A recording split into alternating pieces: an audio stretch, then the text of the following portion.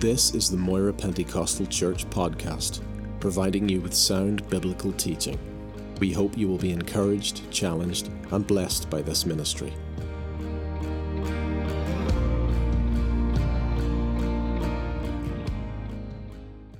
Beautiful book of Isaiah and chapter 55. Isaiah chapter 55. And we'll tell you the text in a moment or two. Isaiah 55. When it comes to describing God, how do you even begin to start? If we say that God is almighty, that God is all-powerful, what does that really mean? Whenever man split the atom, at least atomic power that was unparalleled in human history, capable of generating enough heat and light for whole cities, but also capable of destroying a whole city in just one single bomb. Yet nothing like that is to be compared to the sun. Our sun, we're just 1 second. Every second, our sun produces enough heat and light, more than all the efforts of mankind since the beginning of time, in just 1 second. And yet our God created billions of suns within our galaxy and billions of galaxies with billion more suns. Our sun is so tiny in comparison to God Almighty. He is all-surpassing, all-excelling, above all, infinitely beyond all. Amen. That is to say that God is transcendent. Transcendent. Think of all the kings and queens and princes and prime ministers, all the emperors, all the pharaohs, all the despots, all the tyrants in history. Think of all the power and authority they wielded. Some of them vast areas of the earth they conquered. And yet almost all of them have gone into the dustbin of history. And yet our God, the Almighty God, is still seated on his heavenly throne, and the earth is his footstool. He is all-surpassing, all-excelling, over all, above all, infinitely beyond all. That is to say, our God is transcendent. By transcendence, I mean that God is separate from and independent of all nature and humanity. Nature and humanity need God to exist, but God doesn't need nature or humanity to exist.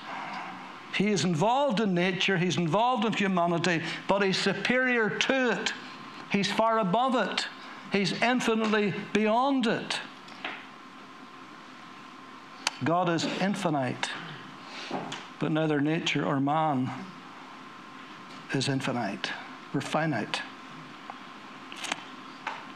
There is a sense in which God is unknowable, in which he is incomprehensible, indefinable. And by that I mean with our mind. With the greatest imagination that we could muster, we could never visualize God, because the Bible says that God is spirit.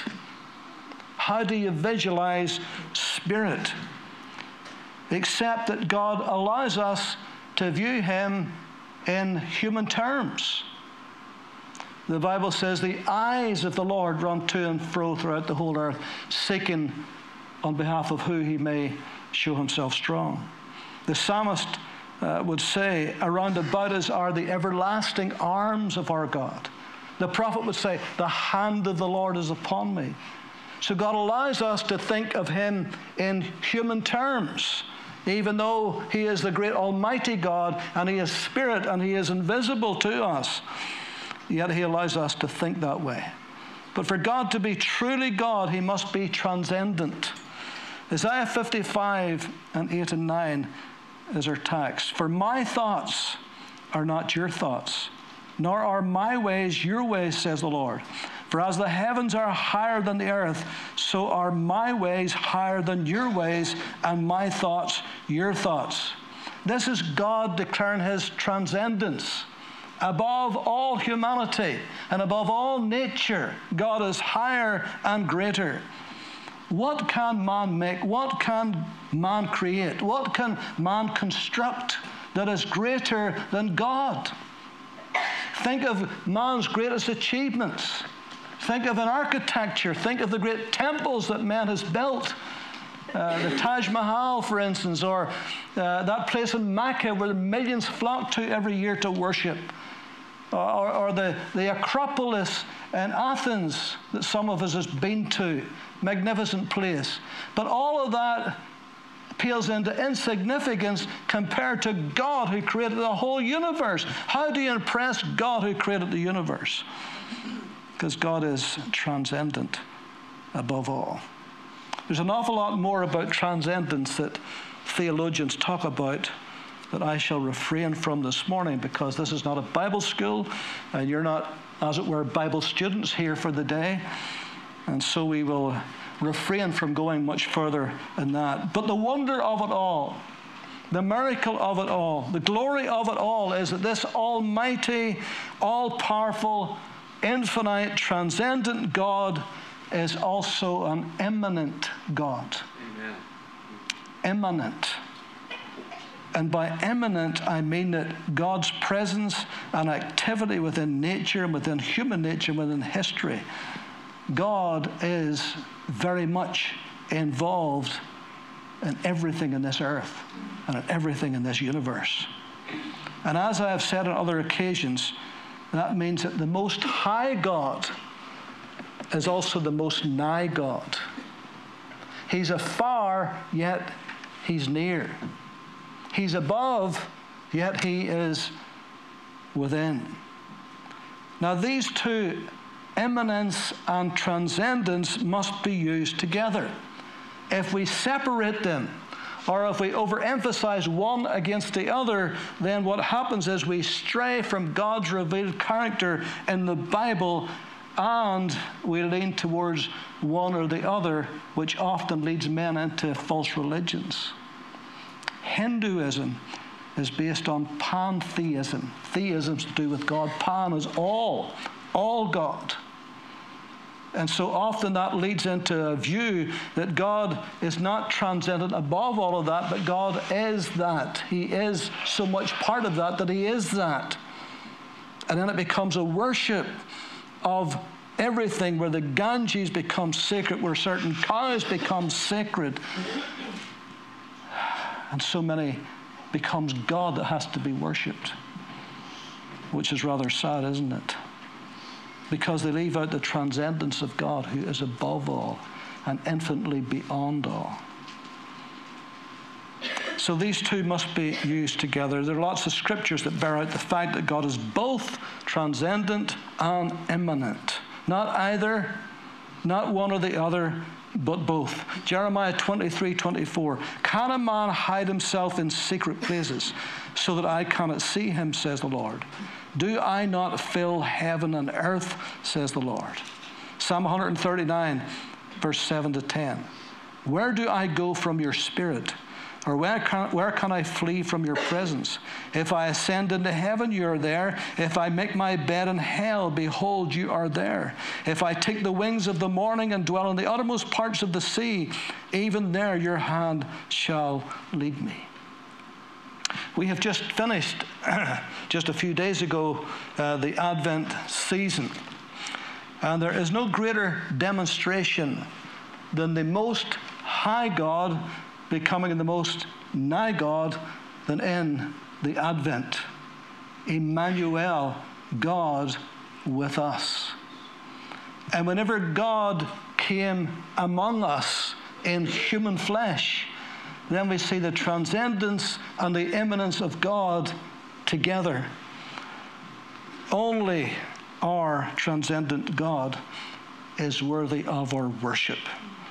But how can we worship an unknowable, incomprehensible, and transcendent God unless and until he becomes immanent?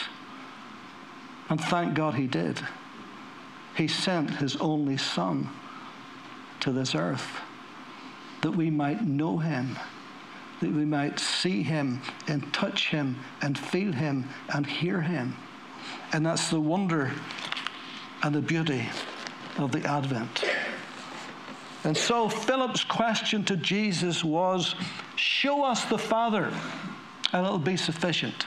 In other words, show us the transcendent God. Show us the unknowable, incomprehensible God. Show us the invisible, indefinable God. We want to see him. And Jesus, in effect, said and replied, you want to see transcendence? I'll show you eminence. He that has seen me has seen the Father. He that has seen me has seen the Father. Aren't you glad that God didn't remain aloof and afar off from us, but he became like one of us? That he became not just the transcendent God, but the eminent God. And he became like us. And so we need him to be above all, but we need him to be with us and among us, and above all within us by his Holy Spirit. We need the Most High God, but we need the Most Nigh God. Amen. And that's the God that we serve today. Do you remember on the day of Pentecost and how the transcendent God came with a mighty rushing wind and supernatural tongues of fire sat upon each of those disciples in that upper room? But then, that same mighty demonstration of God's Holy Spirit became within them and empowered them and gave them strength and power to go out and to change their world. The transcendent God became the immanent God. And they absolutely were transformed by the power of the Holy Spirit. And so we need him to be transcendent. We need him to be immanent. We need him to be involved in the affairs of this world. We need him to know how to direct and be involved in this world's history and events. And we do know that. And we can see that from Scripture. All throughout Scripture, you'll see that God was involved in the affairs and the events of men and nations in this world. What good would it be if God was just transcendent, who was far above all, infinitely beyond all, and he didn't touch our lives? Or what good would it be if God was immanent, but he really hadn't any power to do anything for us, or to change us, or to touch our lives, or to touch others? He has to be both transcendent and immanent. The Most High God assures us of his ability and power. The Most Nigh God assures us of his love and his grace and his mercy. For 33 years, the disciples had Jesus walk among them personally. They could handle him. They could touch him. He was in the flesh beside them. He was immanent. Then came Calvary and the tomb, and for 3 days they lost the immanence of God in their midst. But then on the third day, Christ rose again, and he began to appear and reappear to his disciples. So the transcendent Christ becomes the immanent Christ again to them. And then 10 days before Pentecost, he goes. And he promised them that it's better if I go to be with the Father. And if I go to be with the Father, then I will give you power. And if I go to be with the Father, then I will send the Holy Spirit, who will not just be with you, but who shall be in you.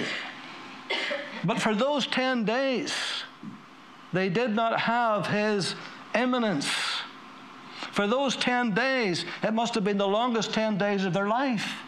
Even though they had these promises, but they didn't know when it was coming. They didn't know it would just be 10 days. It could have been weeks for all they knew. But then on the day of Pentecost, the transcendent God of heaven becomes more the immanent God they had ever known in 33 years. because God, the Holy Spirit, comes to live and to dwell and to reside within them. And from that moment on, every born-again believer in Christ who belongs to the Most High God can now experience and have a relationship with the Most Nigh God. Amen. Isaiah 66:1, thus saith the Lord, heaven is my throne, and earth is my footstool.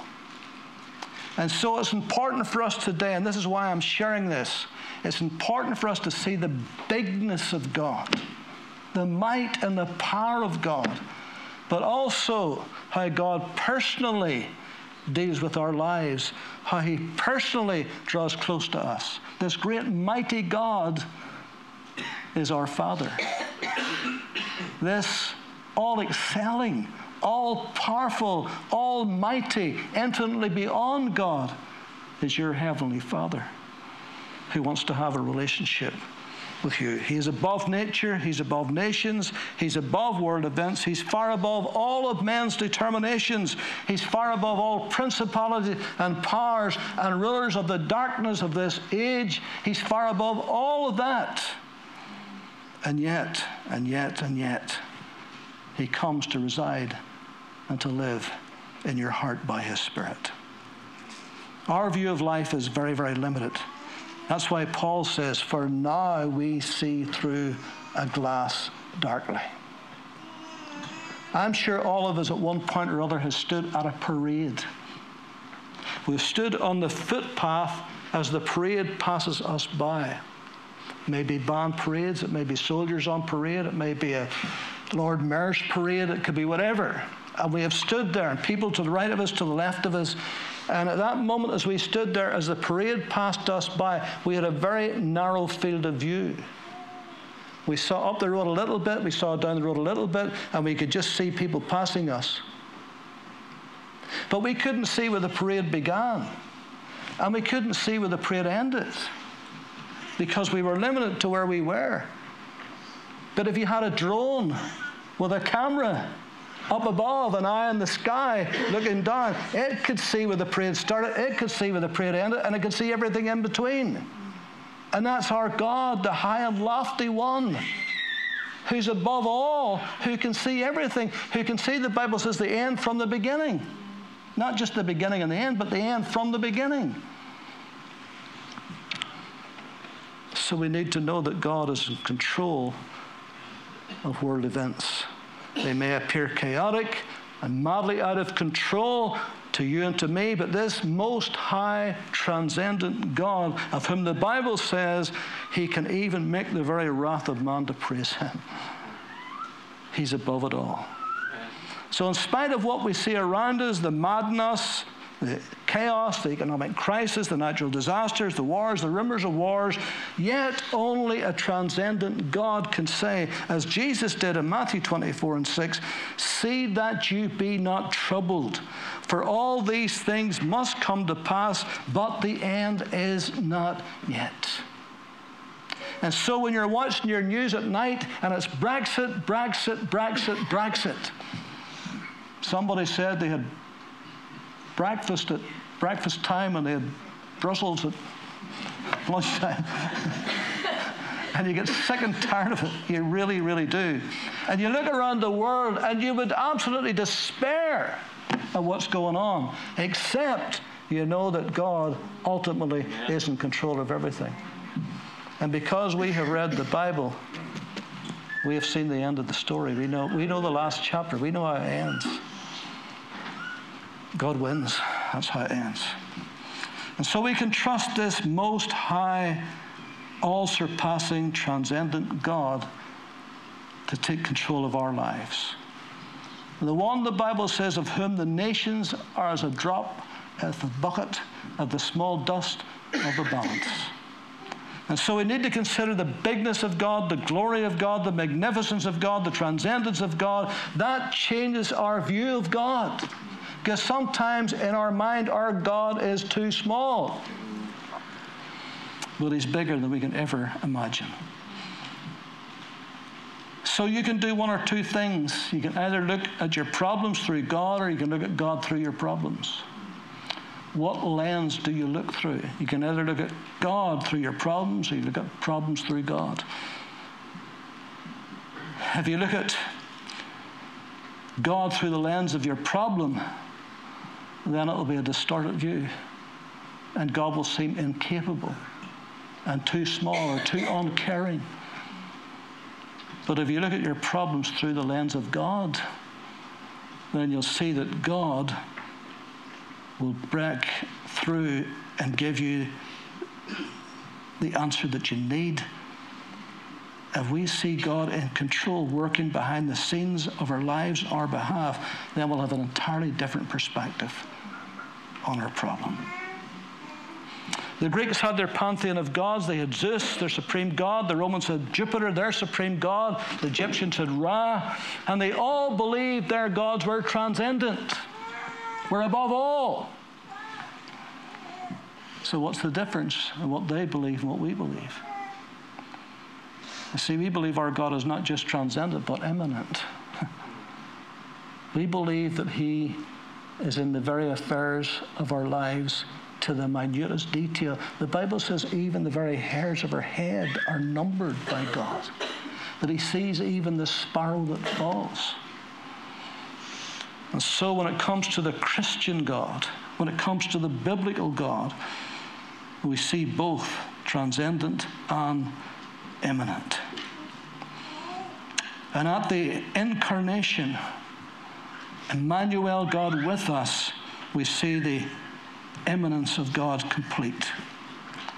The glory of God is complete. What does it say in Galatians 1:27? Christ in us, the hope of glory.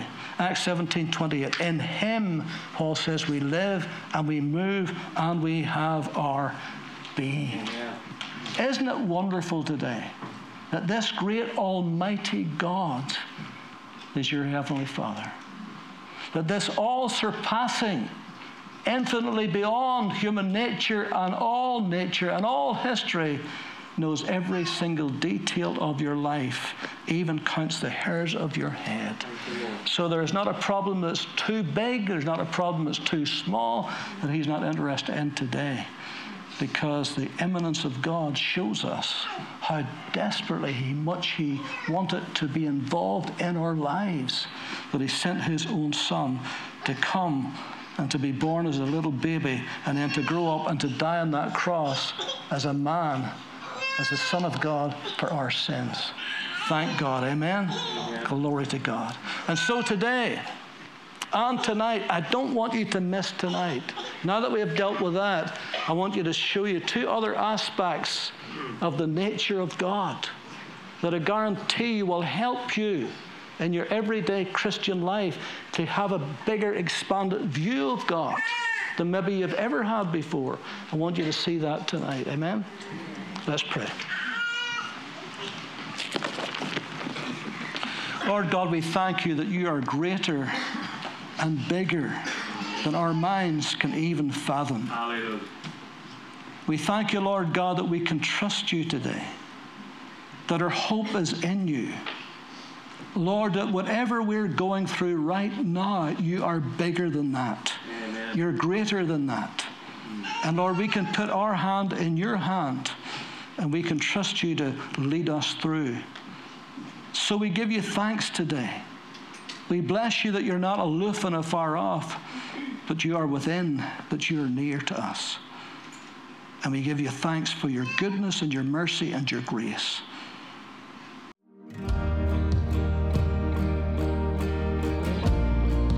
Thank you for listening to this podcast. We produce a variety of sermon videos and inspiring Christian content available for free on our YouTube channel. Just go to YouTube and search Moira Pentecostal, or visit our website for more information, www.mpc.org.uk.